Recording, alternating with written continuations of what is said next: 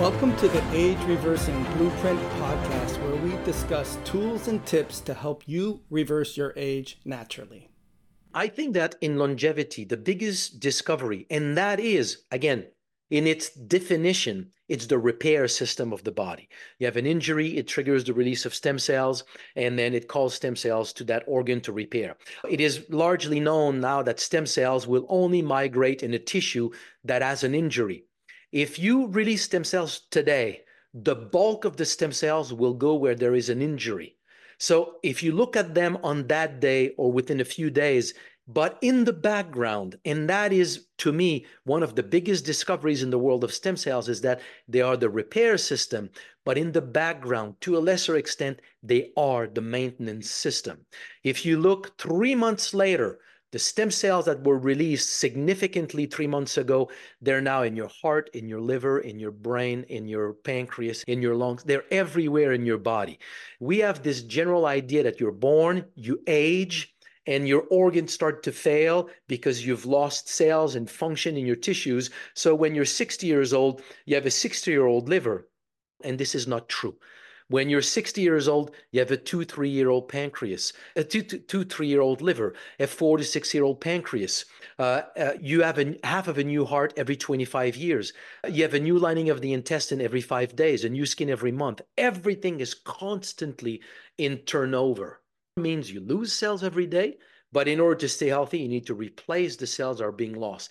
That is one of the primordial role of stem cells, is keeping you healthy as you age. The crux of the whole problem in terms of longevity is that your stem cells that are produced by red marrow, you are born with red marrow, but that red marrow converts into yellow marrow fairly early in our lives. By age 30, we have lost 90% of our red marrow. And that means somewhere in your 30s, you cross that line where you no longer have enough stem cells in circulation to fully offset that turnover process that is just natural. And from that day, you start to accumulate a day-to-day deficit that will, in 10, 15, 20 years down the road, will be any one of your age-related diseases that is expressed in your health by an organ that has developed a deficiency because it cannot repair effectively. There's a way to test if truly stem cells play that kind of role in health and longevity. We simply have to count the number of stem cells naturally present in the blood of people who have developed any one of those so-called age-related diseases and compare that with what you find in healthy people of the same age. If you count the number of stem cells in people who have developed erectile dysfunction, hypertension, atherosclerosis, heart disease, diabetes, liver failure, COPD, lung disease, heart disease in general, Parkinson, Alzheimer's, lupus, arthritis. I mean, the list is growing. Anytime they look at it, we find the same thing. All these people have on average 50% or less than the number of stem cells that we find in a healthy person of the same age. Meaning, because you have fewer stem cells in circulation, you cannot compensate for cellular loss every day. You will lose your health faster than somebody who has more stem cells. It therefore becomes the core of your longevity strategy. It's not the only thing, but it becomes the core of your longevity strategy.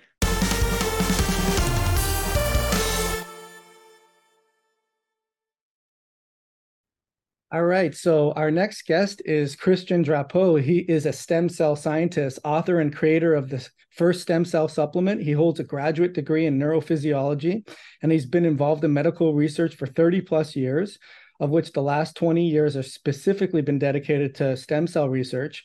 He's the author of 5 books, including the best-selling Cracking the Stem Cell Code. He has published dozens of scientific papers on brain research and biological processes, which we'll be asking about is the endogenous stem cell mobilization. He's lectured over 50 countries on stem cell research. He's known by scientists, physicians, and biohackers alike as the expert and pioneer in this field. Thank you so much for being here today, Christian. I could go on, but I want to get into the good stuff here today. Thank you. My pleasure.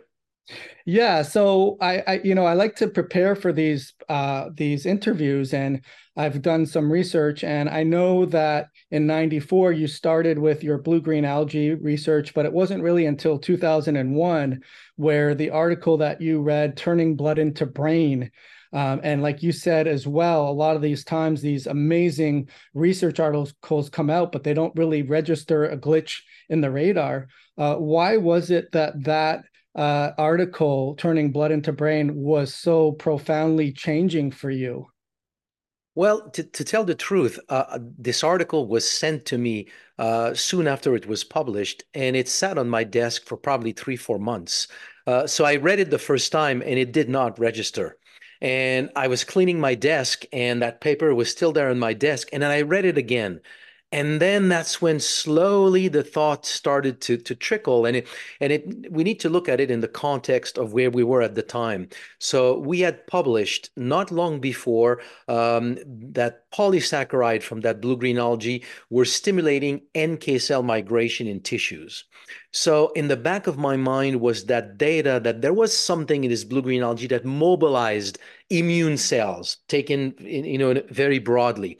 My background is brain research. We were told that we cannot make new neurons. So finally reading that paper and reading that stem cells from the bone marrow could go to the brain and becoming a brain cell, which is a type of cells that we were told in neurology you cannot regenerate your brain. I knew from just my basic class of med class that stem cells are only known to be precursors to blood cells. And suddenly I'm thinking, wait a minute, we're talking about release of stem cells migrating into a tissue. And we showed that blue-green algae was supporting migration of NK cell. So this sort of amorphous idea started to shape itself in my brain, thinking that what if that plant could support the migration of stem cells in tissues. So it's just reading it, and it started to be an answer, a potential answer to a question that we had for a number of years. We did not have a way of explaining how this plant was leading to benefits touching so many aspects of human health. Right. Okay. So going forward from there, because I really want to get your insight on this and how research continues to propel us forward. But there's been a lot of skepticism with the landscape and the controversy of stem cells. So given that that article just sort of planted the seed for you, Christian, tell us about where we come from or what the initial, I guess, landscape was in terms of how stem cells and even more plant-based support for stem cells was initially received and where it is now. I really like these questions because to me, everything that we're facing and we're looking at right now in terms of what we have done with plants, but also the whole landscape of stem cell research, to me is an amazing example of the real life of scientific discoveries and scientific development, the interaction of scientific development with business development, with policy development. And all of this was so complex that if we knew then what we knew today, I guarantee you we would not have today the landscape that we have. Things would have evolved differently. And I'll come back to that in a second. So when the first observations were made, so we're in early 2000, 2001, that stem cells, known for decades to be precursors to blood cells, when they were finally known to have the ability of becoming cells of many different tissues, at first, the observation or the belief was that okay, we're ready to accept that they can be more than just blood cells, but we're not ready to accept that they can become everything. Yet the data was there, right there. When I'm talking about the process of scientific discovery, we can observe and document the only things that we can accept. If there's something that we cannot accept, we can observe it, but we're blind to its observation to a degree. So my point is that early 2000, already data was clear. Stem cells can become everything in the body, but there was a reluctance of really accepting it. And then accepting that the stem cells in your bone marrow can do it very well. So it pushed into the direction of Okay, then let's go to the closest that we have to embryonic stem cells, which is umbilical stem cells. So now it led to the development of all these banking of cells and everything that is done with umbilical stem cells, which I'm not saying is not good or does not have its place, but it did develop at a time when we did not fully accept that stem cells from the bone marrow had all the potential that we know today that they have. If we knew that and accepted that from first, like from the beginning, we probably would not have the incentive of going and collecting umbilical cord stem cells. So I'm giving snippets here of the whole development of this world, if you want, the stem cell world.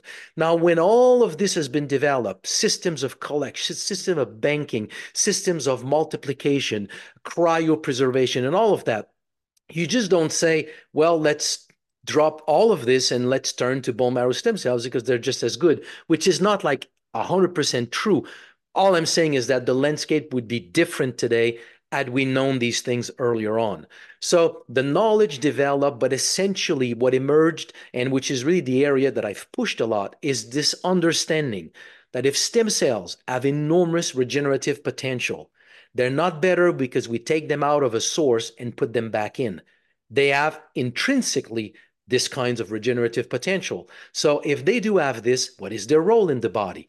And when we discover that stem cells are the natural role, the natural repair system of the body, then the question is there anything stronger to help you be healthy or improve your health if you have a problem than to tap into your body's ability to repair? And that is where I have studied the most, because we ended up discovering plants, the one that we talked about earlier.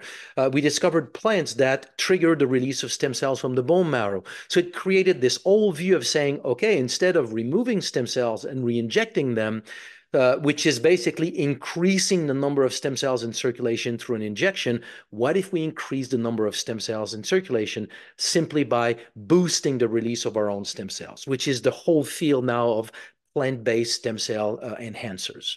Right. No, that's really great. And the name of this podcast is the Age Reversing Blueprint. And I like the idea that you have shared, in the sense that the real marker of age is how well our stem cells are able to be released to be this protective layer of renewals. And but with that being said, maybe just let's kind of start from the beginning, where someone that might be listening to this, where we do tend to go a little more deeper and into the weeds, but are wondering what are stem cells and what do they do? And I've heard that there's different kinds. Maybe just kind of give us an overview there first, Christian, and then we can kind of elaborate going forward.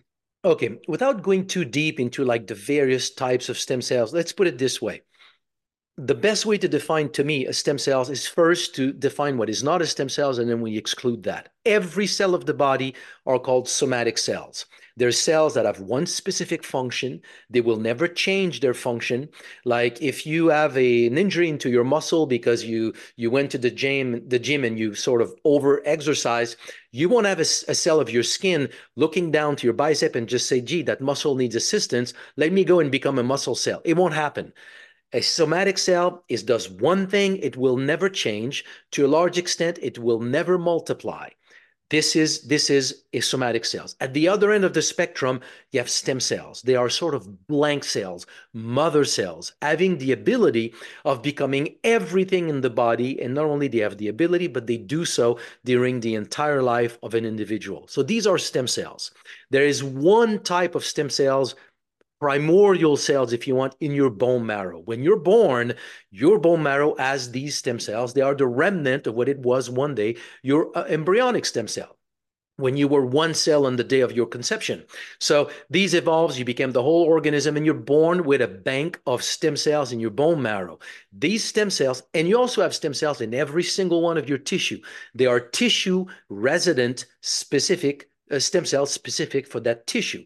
Now, these stem cells in tissues are normally known as progenitor cells. And then you have cells for various tissues. For example, one that is sort of well talked about, endothelial progenitor cells. They're stem cells in your blood that will become blood vessels. But you have these progenitor cells in every single one of your tissue. Their job is to repair that tissue and to maintain that tissue during your life.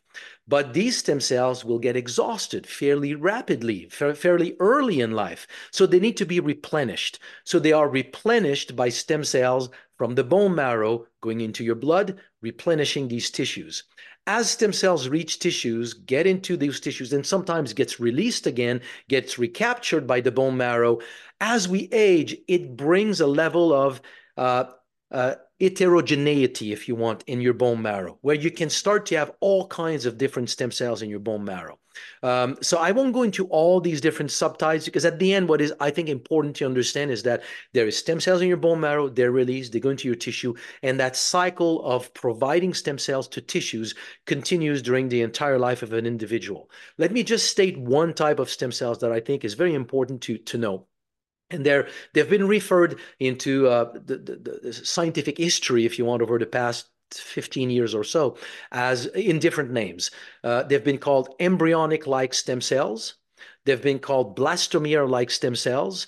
Sorry, embryonic-like, very small embryonic-like stem cells, blastomere-like stem cells, and a few other names. Essentially, they are a stem cell that is the size of a platelet, and you identify them, or they were discovered when you suddenly start to, because platelets don't have DNA. So you suddenly start to tag for DNA and you see that cell that is the size of a platelet that has DNA. And if you use a marker for stem cells, you see that it marks for stem cells as well. So they are full-blown stem cells, and they happen to be the absolutely most potent stem cells in the human body. So they reside in the bone marrow, in muscle. They're in different places, and they're interesting because right now it's growing in the scientific literature, different ways of tapping into very small embryonic-like stem cells. So they're interesting to know. But essentially, that's sort of the landscape of stem cells. Right. Okay. And then the other classification that I've heard you say is just the embryonic stem cells up until what day 8, if is that, and then anything after that Correct. would be considered adult stem cells, and that the embryonic stem cells, not to be confused with the embryonic like stem cells, Mhm. are being used more for medical drug purposes and not to be injected into the human body. One of the questions I Correct. had just as an aside was, are they starting to study the teratomas in terms of, okay, so a teratoma is this gnarly, has all these different types of cells, whether it's bone or eye or heart, and the danger of trying to put that in the heart and Mhm. differentiating into cardiac tissue. I'm curious though if they're doing studies to see how the different, I guess, signaling molecules are, or the terrain is for that teratoma to have that specific characteristic, to be able to have more idea of why it differentiated into those types of cells. Do you know if they're Well, studying that? I don't know if they're studying that specifically, but they're doing something similar in the sense that uh, the embryonic stem cells is designed to become various types of tissue. So it's hard to make the embryonic stem cells not become these different tissues. But right now, most of that work is done with induced pluripotent stem cells. So they take like a cell of your skin, for example, and they go and they turn on the 4 or so genes that normally are turned on in a stem cell, in an embryonic stem cells. So they give back stemness, if you want, in one of your cells. So it's taking one of your cell as an individual today, turning it back as what looks like an embryonic stem cells and what is technically an embryonic stem cell. And then we're trying to make that stem cells become cells of your heart, for example, to rebuild a new heart for you.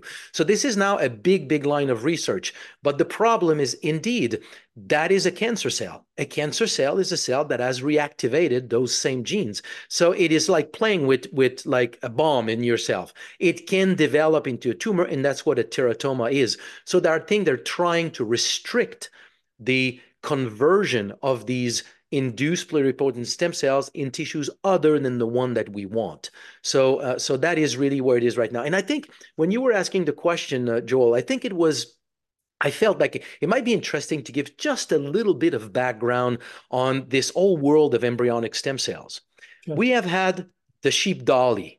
We have had, you remember in the 80s, where they start to clone sheep, they clone dogs, they clone mice, they clone different types of animals, but they had never been able to clone a human embryonic stem cell.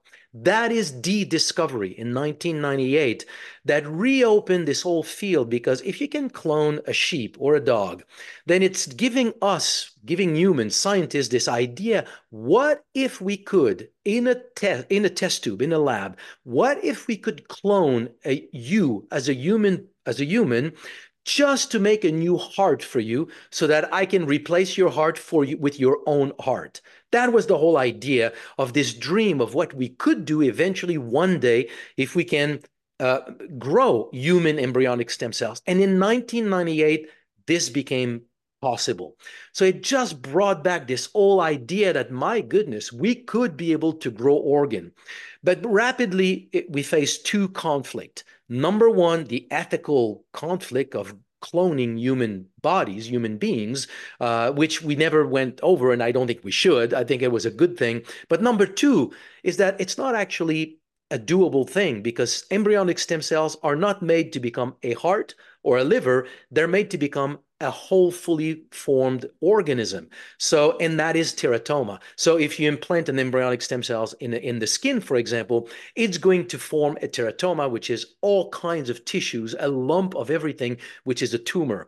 And that's the limitation of embryonic stem cells. So people look back at bone stem cells in the bone marrow, adult stem cells, and the thought was like, well, but they're limited. They're just stem cells in the bone marrow. They don't have the same power. And it took many years to realize that adult stem cells actually have the same power as embryonic stem cells, with one difference, which is a mega difference, but it works in our advantage, is that an adult stem cells will become cells of the tissue in which it migrates, or in which you place it. So you put in the heart, it will become a heart cell like an embryonic stem cells, but just a heart cell, not other types of tissues. So it's the power of embryonic stem cells to an extent, but without the risk of tumor formation. So now stem cells from the bone marrow became really the focus of everything that we have today, in the world of stem cells. Right. So in sort of a brief summary here of the historical development of this excitement in stem cell Well, research. to continue the conversation along this idea, Christian, is in terms of, I know the new research is, if we further classify that into mesenchymal and into hematopoietic, we now know a lot more that hematopoietic is not just for necessarily. So maybe give us some insight on what we've learned with those now going forward. Yeah. This is another, when I was talking about this being a good example of scientific development, that is another amazing example. And it is the fact that, what do we do as scientists? I mean, and I'm not criticizing this process. It's just a natural thing to do. We classify things. Just look at, you go in nature and you find a new plant species, you put a label on it, you put a name on it. And off that name, you can go in the literature and find tons of things, not on that plant that is in front of you, but all the research that was done with other plants, that because of the name now you associate it with the plant that is in front of you. That's what we do in science. We label things, and then we start to manage the labels more than the thing itself. And that's what happened with stem cells. So you have hematopoietic stem cells, you put a label on it. Now these could only do this. Now you have another type of stem cells, we call them mesenchymal stem cells, because they originally, into embryonic development, they come from the mesoderm, which is one of the layer of the embryos. So they got the name of where they come from, mesenchymal stem cells, and they are essentially in the bone marrow. But when people start to isolate mesenchymal stem cells, they just happen. The observation is that if you take them, you put them in a test tube, and you just turn around the test tube, empty your test tube, those mesenchymal stem cells stick to the glass. So it became a very simple method to isolate mesenchymal stem cells. And later it was discovered that if you take liver tissue, for example, you grind it and you do the same thing, you have liver stem cells that now sticks to the vial, and stem cells from various tissues. So that means they are mesenchymal stem cells, but they no longer come from the mesoderm. So the point is that suddenly that term that described where they're coming from, which was the label and the understanding that we have of cell lineage, now suddenly we realize it's completely changed. They have used stem cells from the liver that they transform into pancreatic cells making insulin, for example. They've used hematopoietic stem cells believed to only be blood precursors, and they were able to transform them into muscle cells, into liver cells. So my point here is just to say we've classified cells, and that's why I was telling you earlier on to go into all these different types of stem cells, I think is opening Pandora's box. It's not as clear that these are truly different stem cells and not stem cells at different stem cells globally at different stage in development. There is such a thing about classifying them, but I don't think that that classification is as clear and fixed as we would like to see them. Right. No, thank you for elucidating that. So, as far as I remember you talking about speaking at a conference and then talking to a doctor, and you said that you were the person that was presenting and he was skeptical about the research. Where are we now? I mean, as research advances and we realize that the differentiation of different categorized stem cells can now break the mold and go to different places where we didn't know before. Where are we now in this? Because I know there's controversy in terms of, you're using embryos and so forth, and it can't, once there's enough stem cells in circulation, it doesn't mean anything. And where have we come from the trajectory of where we've been? I mean, in terms of that event that you're referring to, and for listeners just to understand, I'm using that as an example, not because Right, it right. affected me, it did not, Not but specific person, but in yeah, general, I think it's a yeah. good, So yeah. yeah, so in 2007, I was talking about a number of events or instances where people just told me. I'm summarizing here in a funny statement, but these are actual words that were said. Son, let me just tell you, thinking that stem cells can become brain cells, you're just an idiot. And the point is that in 2007, although go back to this article, Turning Blood into Brain, this was 2001, there was 6 years of documentation publication of stem cells capable of becoming brain cells. And yet, the gap between research and academia, research and medical practice is such that in 2007, this was still largely unknown. But the concept itself has gone so far in the marketplace that honestly, I don't think today I come across anybody in the scientific literature, sorry, in the medical profession, who is going to express any doubt as to whether stem cells can become cells of various tissues.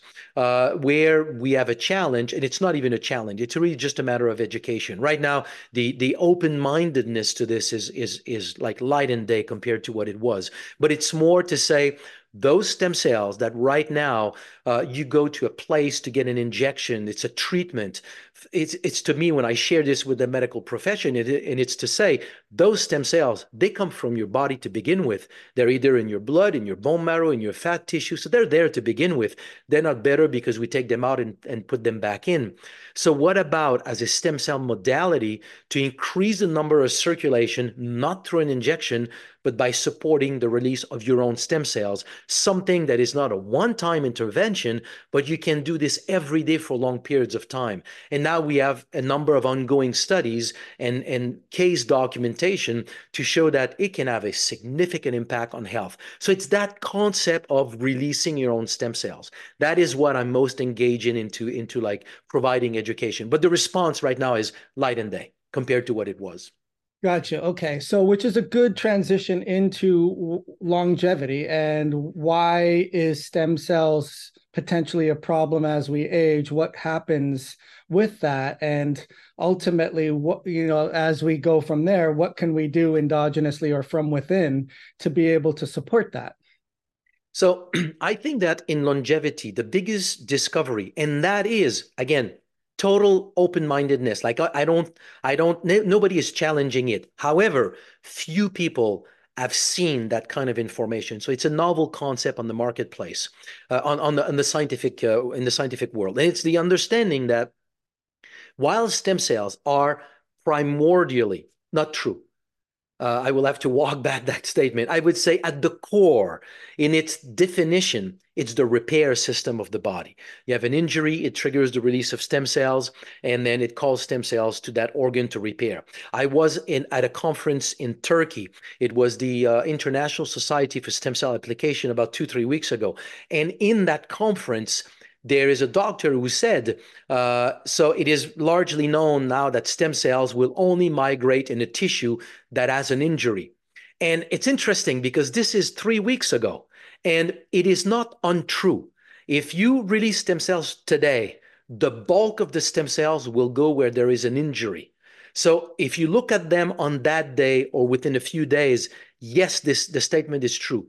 But in the background, and that is to me one of the biggest discoveries in the world of stem cells, is that they are the repair system, but in the background, to a lesser extent, they are the maintenance system.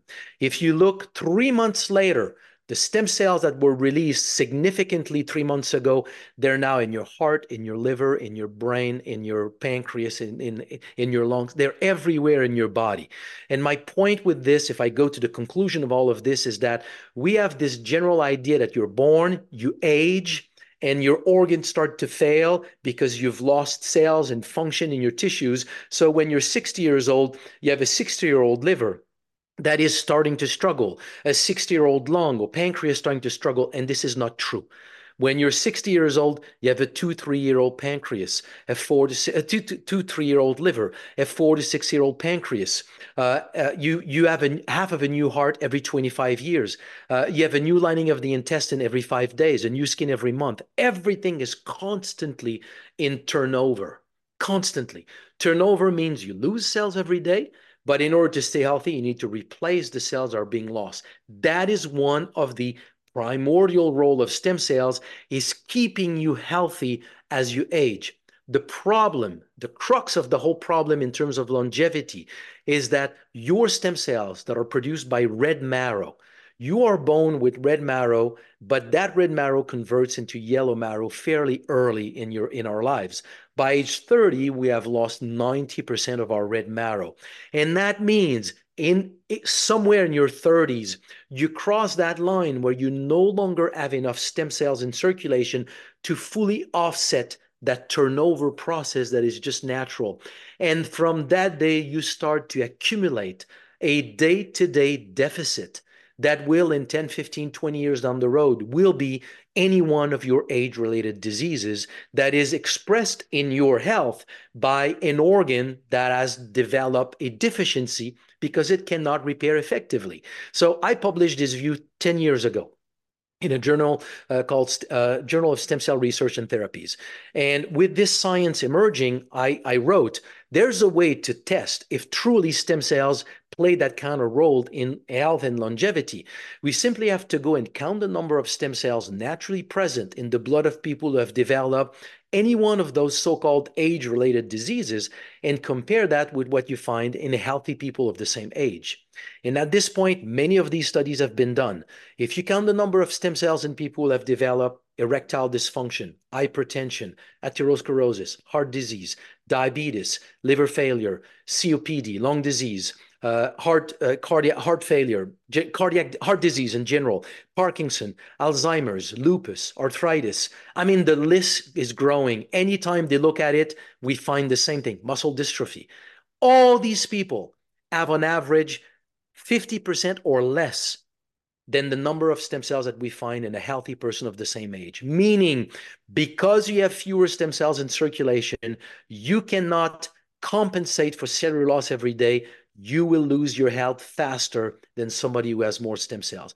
It therefore becomes the core of your longevity strategy. It's not the only thing, but it becomes the core of your longevity strategy. Allow your body to maintain the health of your organ as you age. I hope you're getting tremendous value from our content and learning how to slow your rate of aging.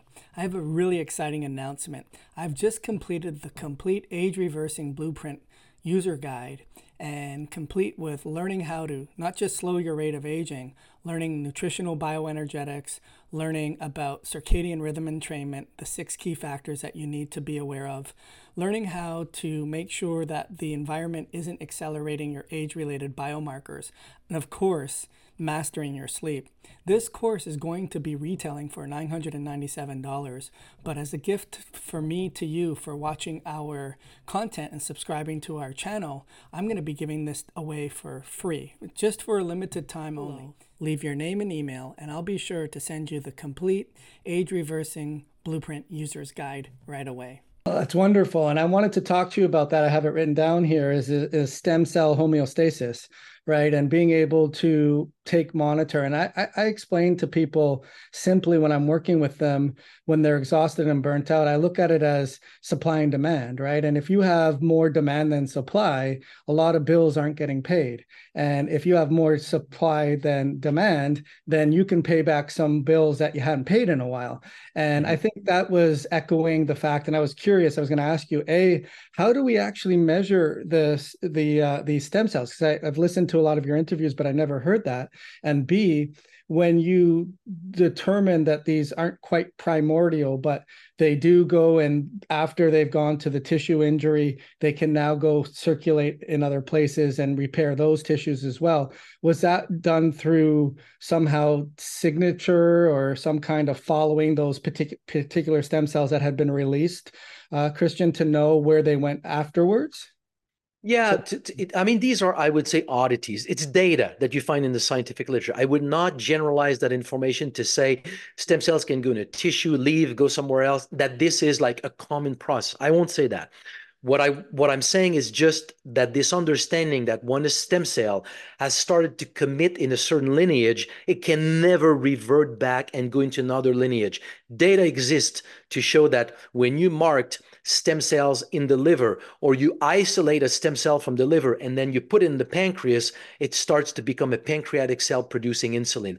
That was shown as to be a possibility. So that's really what I meant when I shared that kind of information. Right. So to come back to your previous question, we quantify stem cells, generally speaking, using flow cytometry. So it's a machine which is essentially a tube, very, very fine tube. So when you inject cells in that tube, they line up one behind the other, they flow in that fine tube. And there's a place where you get a number of laser and a photosensitive receptor sensor, and then it would sense all kinds of things: colors, luminosity, radiance, size, because when you have a laser, there's a shadow if there's a cell, so it measures the size of the shadow. So you get all kinds of data about the cell, and you can use markers. So you can use a marker for a stem cell with a red dye, a marker for a primitive stem cells or an advanced stem cells, progenitor cells. So at the end, with all these markers, using a flow cytometer that has several of these lasers, you can start to document how many cells you are that are stem cells, young stem cells, advanced stem cells committed, not committed, all that kind of stuff. Small, so now you have your V cells. So that's how you count stem cells in a scientific manner. Now, the tools to do this, the famous flow cytometer, is not a common piece of equipment. So you won't find that into your normal blood lab, where you go to do a blood test. So counting stem cells is not a common thing to do. So you could not go today and just have your stem cells counted unless you know a lab where they have this machine and they will agree to do that test for you. If they do, and it happens, I have seen it, it may cost you $1,000-$2,000 to get your cell count. And this being said, with what we know of stem cells, their fluctuations during a day, their fluctuations day to day, one measurement is probably not going to give you like your measurement. So we might have to do this 2-3 times to get some sort of an average of what would be your baseline number of stem cells. So given the cost of these tests, the cost of the equipment, the rarity of these equipment, then it's not something that is easy to do.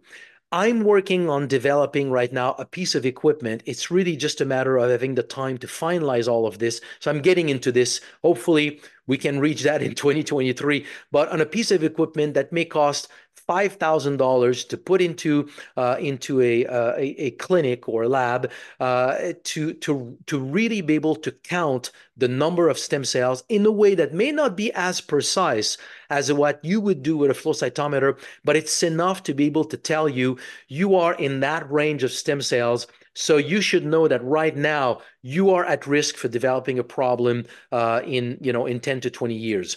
Because what I want to do now, as I'm working on doing a meta-analysis of the entire scientific literature throughout all the studies, I believe that we can derive a number of stem cells that we can consider is a threshold. If you go below that number of stem cells, you will be considered somebody that has fewer stem cells than what would be average or a healthy population. So you are at risk for developing these age-related problems. So now we can understand stem cell number as a risk factor. We can quantify it, and now we have plant-based compounds that we can help and take every day to put more stem cells in circulation. So that's kind of the landscape of where I'm going with all of this. It's really interesting. And I think that there is a need for that. And we talked about this beforehand, which one thing I really like about what you're doing is the Dietary Supplement Health and Education Act, where you don't want to just have charlatan-like claims about this is going to turn your age back and it worked for me, but you want to have a structure function thing. Before we get into what it actually does and what are the compounds that it's doing that are being used, the question would be, until there's that machine that's out there, what other biomarkers, or are you aligning yourself with, have you looked into DNA methylation, or have you looked into other types of biomarkers that could be correlated quite strongly and be a proxy for that level of stem cell, or would it be more subjective? I'm older, I don't feel as well, looking at some inflammatory markers. What would be a good, I guess, what would it be called? A good just stand-in until then? Yeah. Okay. Very interesting question. I hope my answer will be as interesting. I don't think so. Right now, until we have a marker, I would say the best way to see how many stem cells you have in your blood would be the next time you have an injury, a cut, something, or you go to the gym, you work out like super hard, and you know you'll be sore the day after. How long are you sore? What is your real recovery or healing time? And that is going to be your main marker for how many stem cells you have in circulation. If you have a cut, within a week, that cut should be closed. And within 3 weeks, it should be pretty much done. If it's longer than this, you don't have, or if you form a keloid scar, like a scar that is really visible, that means the lack of stem cells in circulation force your local fibroblasts in your skin to seal that scar, that cut. Or you go to the gym and then your recovery time is longer. That means you don't have enough stem cells to repair the micro lesions that are the source of the inflammation. So these are like things that you can observe in your life, and they'll give you a clue that you don't have a lot of stem cells.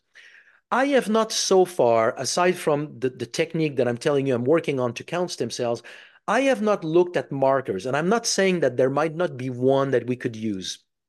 My first reaction with markers, because understand, these markers have showed up on the marketplace after I started all this journey on stem cells. And as these markers are evolving, and you come and you say, gee, I was able to shave, let's say, 3 years on my biological age, and it's great. I'm using some of the plants that we have documented act as stem cell mobilizer, and I can reverse severe Parkinson in an individual. I can take somebody on a heart transplant list, and within a few months, he has normal heart function.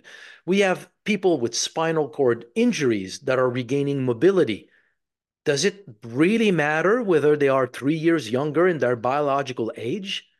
So I'm looking at what we get with stem cell mobilizers, and I'm really looking at the landscape, and I'm almost thinking, if you give me the choice between gaining greater functionality, greater quality of life, like much greater functionality in life, repairing my heart, or getting 3 years younger on the marker, it doesn't tell you you're younger. It's telling you that marker that has been, with a mix of marketing and science, tied to something that we call your biological age, which is really just a marker and a concept.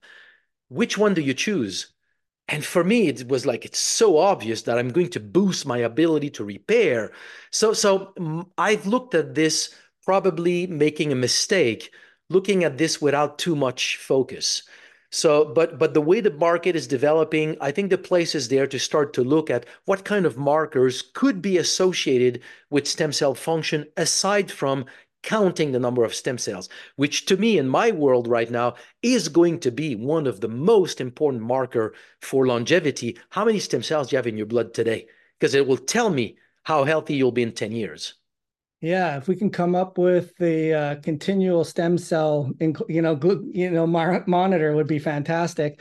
I'm thinking though, so I know as far as some of these hallmark longevity markers like VO2 max, hand grip strength, force expiratory volume, that they can look at a person's DNA methylation profile and kind of get an understanding of those that are in the top 99th percentile of those particular markers, what that DNA methylation profile looks like, and use that as a signature to benchmark other things for. The reason I bring it up is I agree with you. I agree that we want to feel better. I mean, the proof is in the pudding. Am I feeling younger? Am I more active? Am I enjoying my life? I agree, but these are people, at least that I've seen, that are been told that nothing's wrong, that their lab tests are normal, that everything's okay, and they feel like crap, and they want to have some kind of validation of what they're doing is working, right? So I ask it from that point, not so much in terms of, oh, prove it to me that it's working or Yeah. not. You know what I mean? So I don't know if you wanted to add on that or just give me any comments on that, No, or yeah, yeah, I'm with you. I think that they're right, definitely valuable things to look at. But I'm saying exactly what you said. If you markers are all good, blood markers are all good, but you feel like crap, the point is like, what is going to change your feeling like crap? And to right, me, that is really what matters. And it could pass through some markers. right, Yeah, I mean, I had a discussion not long ago with somebody who was really deep into these markers, and what she was sharing is that she said, "Here I am. My biological age apparently has increased 2 years, but I'm feeling great.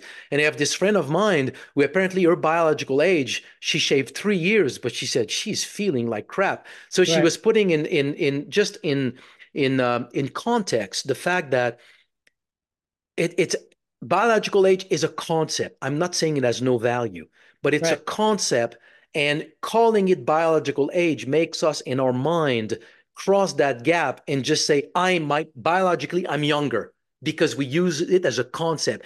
And all I'm saying is that it's really just a concept. We have some markers that have changed. To me, quality of life and your ability to enjoy your life is by far the greatest marker.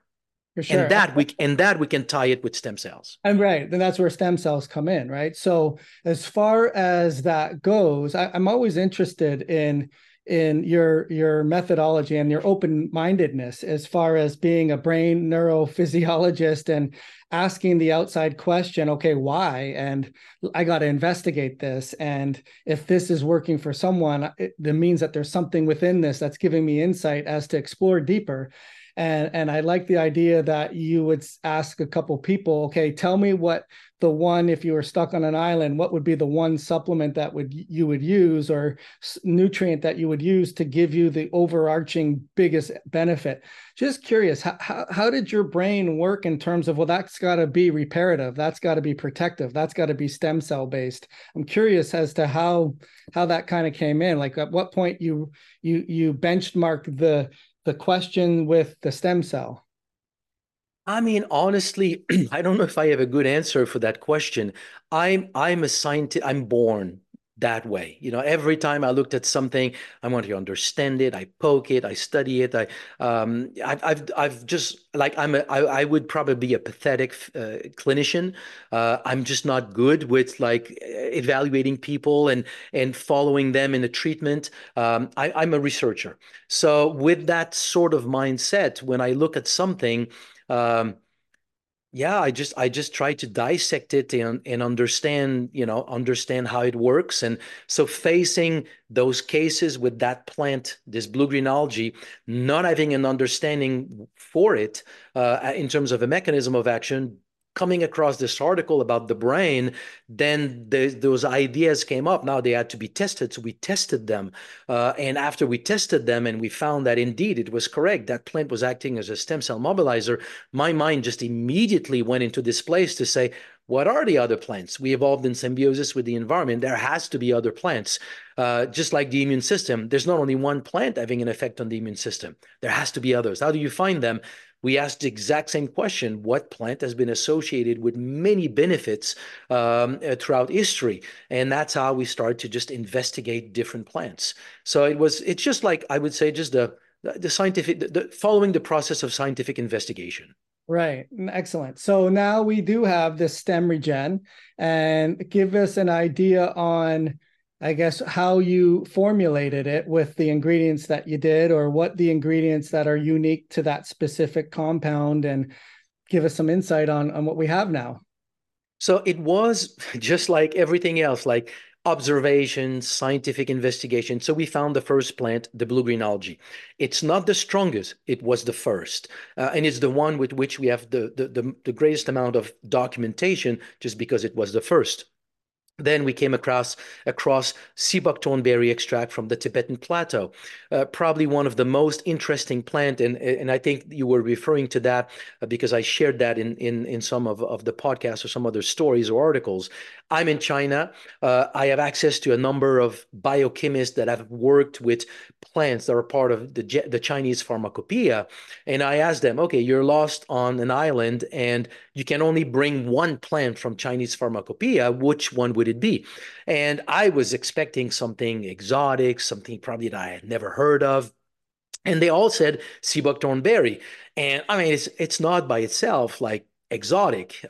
Anyway, I went into the scientific literature, I started to dig, and I found a plethora of information basically revealing that it's been used for more than 2,000 years in Chinese medicine, Tibetan medicine, Mongolian medicine, for disease of the lung, of the heart, cardiovascular system, diabetes, to help the body repair from burn, bone fracture, digestive system issues. So you look at the spread, and that was telling me stem cells. And we found that indeed an extract from sea buckthorn berry from the Tibetan Plateau act as a stem cell mobilizer, with a pharmacodynamics completely different from what we had with blue-green algae. So it's a different mechanism of action. So the synergy of developing stem regen was to blend ingredients that show different mechanisms of action. So that way one builds on the other. Because oftentimes with the same mechanism of action, sometimes you add stuff, but it doesn't make it into a stronger product. The next big ingredient was Allomacroclada from Madagascar. And this is meeting a pharmacist who she had traveled in many countries in the world, like Papua New Guinea, the Congo, South America, looking for plants for Parkinson and Alzheimer's. And when I asked her, is there a plant that the healers told you this plant is good for everything? Of course, she says nothing is good for everything. So I gave her a copy of my book. And then when she came back, she says, I understand now. It's not a plant that does everything. It does one thing, releases stem cells, but people will experience it into many kinds of ways. So she said, interesting, because I do have a plant from Madagascar. On her last trip, on the way to the airport, her guide and translator stopped at a market, scoop a whole bag of these black beads and said, study that. But what do you do as a scientist when somebody says, study that? You know, if you study it for what? So it was in her freezer for 5 years. So she sent me those little beads, and we did like we always do. We consumed those beads ourselves, and we took our blood before and after, and we saw the biggest response that we had seen so far. So if I accelerate the whole story, Allomacroclada, endemic to Madagascar, used for centuries to make a product called Vahona, only in Madagascar. They use it for all kinds of health problems. It's so far the plant that has the strongest effect on stem cell release. So the first version of Stem Regen had those three ingredients. And I must add that along the way, as we studied things like goji berry, medicinal mushroom, and colostrum, which are also associated with many benefits, we found something different. These plants or products with colostrum, they trigger the migration of stem cells out of the blood into tissues. This is a part that is very poorly documented in the scientific literature, but to me, it makes so much sense. If stem cells need to migrate to go and repair, and we can release them from the bone marrow, if I stumble across something that will facilitate their migration into a tissue, then let's blend the two together. So I release stem cells, and then I drive them into tissues. So the first version was those 3 plants, and then 2 main plants that are acting as stem cell migrators, if you want. But as I'm sharing this with doctors, I had friends, doctors in Malaysia and Turkey, in the Middle East, and I was testing the formula. And one of the doctors told me, when I blend Stemregen with ginseng, I get better results from my patients. So I start to dive into ginseng, and I found a number of studies documented how noto ginseng, so the original Chinese ginseng that takes like at least 7 years to grow, and then your land will be 3 to 5 years infertile. So you need to furlough that land for five years to be able to have another crop. So it's your most expensive ginseng because it takes a long time to grow. Anyway, that ginseng had specific notoginsenosides that had been documented to act as stem cell mobilizers. So we then added that to Stemregen. So the formula slowly grew to what it is today, with the 5 top plants documented to release stem cells, and the 2 main ingredients that we have documented drive migration of stem cells out of the blood into the tissue. That's what Stemregen is. That's awesome. So how long has it been on the market now for this last version? Yeah, this last version here in the US, about 2 years. 2 years. Okay. Yeah. And I know that you're getting some, I mean, again, structure function, but it's hard to discount when you're seeing some testimonials of people that have had burns. And I think I guess the question is, it's a deviation. What are the things that can ultimately increase the acceleration of depletion of releasing of stem cells? The reason I'm asking this is more in the chronic stress, right? As and I've heard you talk about chronic stress and how somehow that is those stem cells are less effective, right, than an acute stress that knows where to go, how to get signaled, how to get utilized and migrate and differentiate. But as far as the chronic stress, maybe that's why the ginseng is so helpful in that regards. But I guess maybe we just switching it up a little bit is, what are the things that accelerate the loss of stem cells? I am not aware of anything that has been studied to show what accelerates the depletion of stem cells. And we need to be clear. Depletion is a word that is used for 2 different phenomenon, and we need to really understand the difference. There is your red marrow that shrinks into yellow marrow as we age. And so we're born with red marrow everywhere. As an adult, red marrow remains in the skull, the sternum, the rib cage, the pelvis, and the head of the long bones. But as we age, even that shrinks, and the main source of stem cells will be your pelvic bone. So that continues to shrink. I'm not aware of anything that has been documented to accelerate that shrinking or prevent it. You can stimulate the proliferation of stem cells in the red marrow with human growth hormones and hyperbaric chamber treatments. These are the 2 things that I'm aware of. The one thing that you can do that is known to, so this is in the bone marrow. So far, nothing is known. I think it belongs to future research to determine, is there something that we can do to slow down that conversion? If we can find something like this, it probably would be the optimal longevity thing to do, is to slow down that conversion, because you age because of that depletion of stem cells in the bone marrow. Now, that red marrow that you have today, or in 5 years, or in 10 years, that red marrow produces stem cells at the same rate. So if you stimulate the release of stem cells from that red marrow, you don't deplete that red marrow. It's like a well. If you take more water from the well, the level of your well won't change. It keeps producing. Now, those stem cells are released from the bone marrow. So we call that, because sometimes the word depletion or exhaustion is used. And exhaustion is not that phenomenon. That is conversion. And it happens whether you like it or not. These stem cells will reach tissues and they will replenish the stem cell layer of your organs and tissues in your body. These organs and tissues are subjected to stress, degeneration, cellular loss, and as you age, that cellular loss accelerates, and there's a point that stem cell layer gets depleted in its ability to maintain that tissue. That is when that tissue or organ starts to experience a significant phase of decline. Stem cell layer is depleted or exhausted. The only thing that you can do to support that tissue now is to put more stem cells in circulation so that they can go and replenish that stem cell depletion in the tissues. So when we look at the hallmarks of aging, which is stem cell exhaustion, that's in your tissues.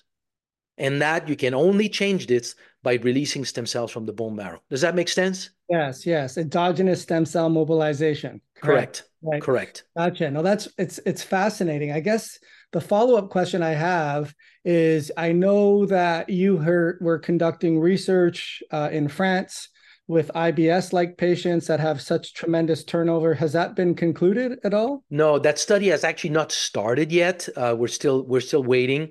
A lot of these studies were waiting on receiving all of our first round of investment. Now it's completed. So now we're starting all these studies. So we have a study on congestive heart failure that is ongoing. We started to have preliminary data. So I'm working on the first publication. We are starting a study on Parkinson actually this month in December. And we have one on IBS that is ready to start. So it's just a matter of initiating that study once the one on Parkinson has started. And we're targeting those based on what we find in the scientific literature, but also what we have seen over the past, 15, 20 years that I've been doing this. So we have had a number of cases of people who had very significant improvements on cardiac function. And that is why we basically now started a study on congestive heart failure. So we are now a little over a year in that study. We have a limited number of patients, about 10 patients per group. But what we can show is that indeed, releasing your own stem cells can have a significant impact on cardiac function. All the patients so far in the study after 6 months are normalized. So that study is done to compare a blend of these plant extract that release stem cells with stem cell injections. So when that is completed, we'll publish all that data. We're starting a study on Parkinson because we have seen those kinds of cases in the past, and IBS or digestive issues is the same because you have a new lining of the intestine every 5 days. It is an area of your body that depends entirely on your supply of stem cells. The day that you have, not the day, but when you have a disease like ulcerative colitis or any kind of issues in the gut, your attempt to repair the problem exhausts locally that layer of stem cells. When you have reached stem cell exhaustion in that area, that's when you as a patient now experience an acute phase. Now you have blood in your stool. Now you have cramp. Now you have like what it is. The tissue can no longer repair. The only way to make it repair is to put more stem cells in circulation that will replenish the stem cell layer, give a break to that area, and then that area will be able to start to function normally. You have not resolved the issue. You need to keep digging and finding what's the cause of it, but at least you have given functionality to that tissue and relief. So we have seen many of these cases over the years. There's a lot of studies showing that stem cell injection can have an effect on digestive conditions like this. So that is why we have that kind of condition as one of our next studies. Right. No, fascinating. So add that to the list of if you take longer to recover from the gym, if you take longer to heal from a cut, and if you have any GI issues that are out of hand like that, then you've depleted your stem cells, and you need to support endogenous stem cell mobilization. So as far as a parting question, and thanks for all your time, Christian, I always like, this is the Age Reversing Blueprint podcast. And I guess it's kind of an easy question for you, but what do you wish you would have known then that you know now that could have maybe slowed your rate of aging or been more helpful knowing the information that you do know now? Well, on the stem cells, I mean, I've been doing this for like 20, something, what, 22 years. So I started to consume these products every day, for the past 20 some years. So that one, I've been with it for quite some time. But of the things that I know today that I wish I would have known before, it's probably all the things that are around in my world, stem cell function is the core of human health. I mean, I'm saying this to say you have a cold. What are you going to do if you have a cold? You'll support your immune system. I mean, it's the first thing that comes to mind.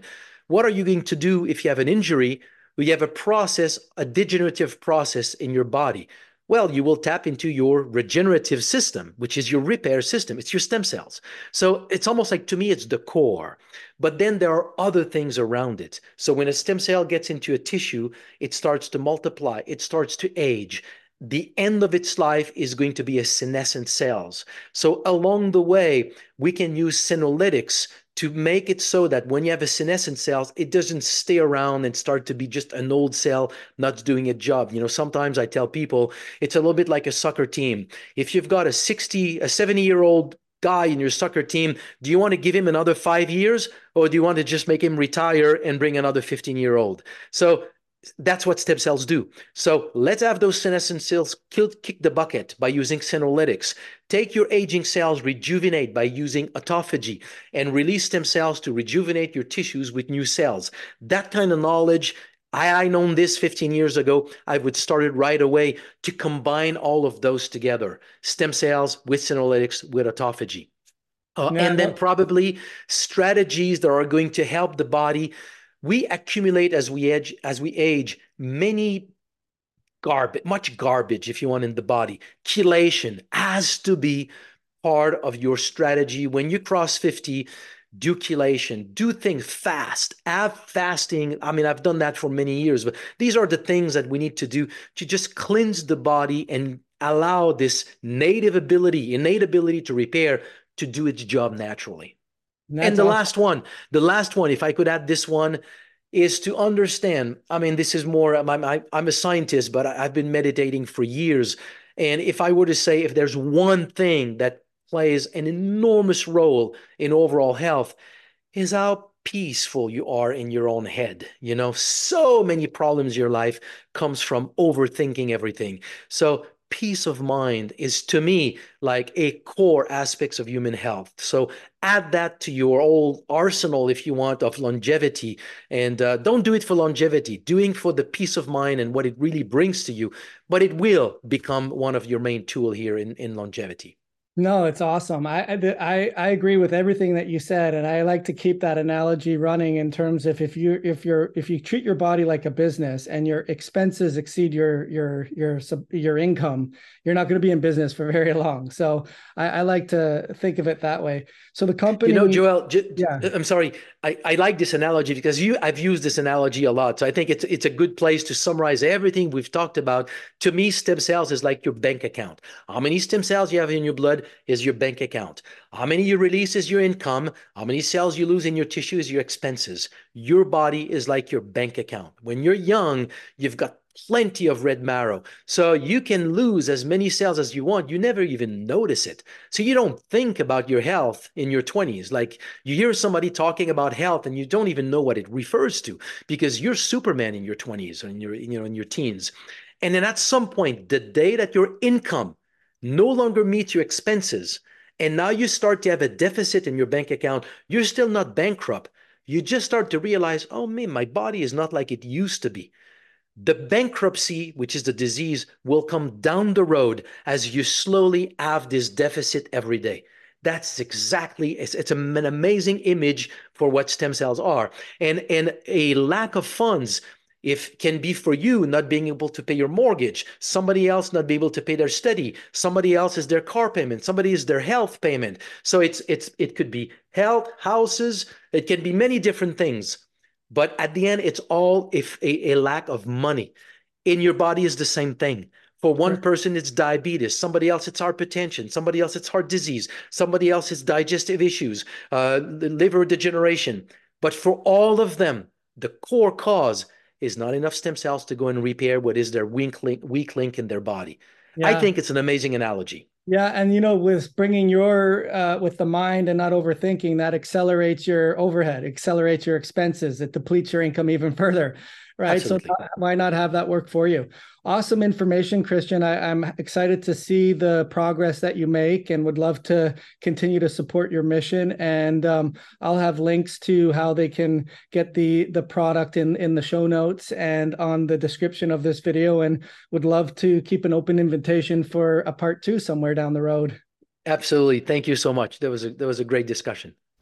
Hi, thank you so much for watching our Age Reversing Blueprint podcast. If you've made it this far, we sincerely thank you for your attention and your interest in reversing your age. If you're looking to get more information on today's topic or other podcasts that we've had, be sure to check out the show notes and be sure to check out drjoelrosen.com. Have an awesome day.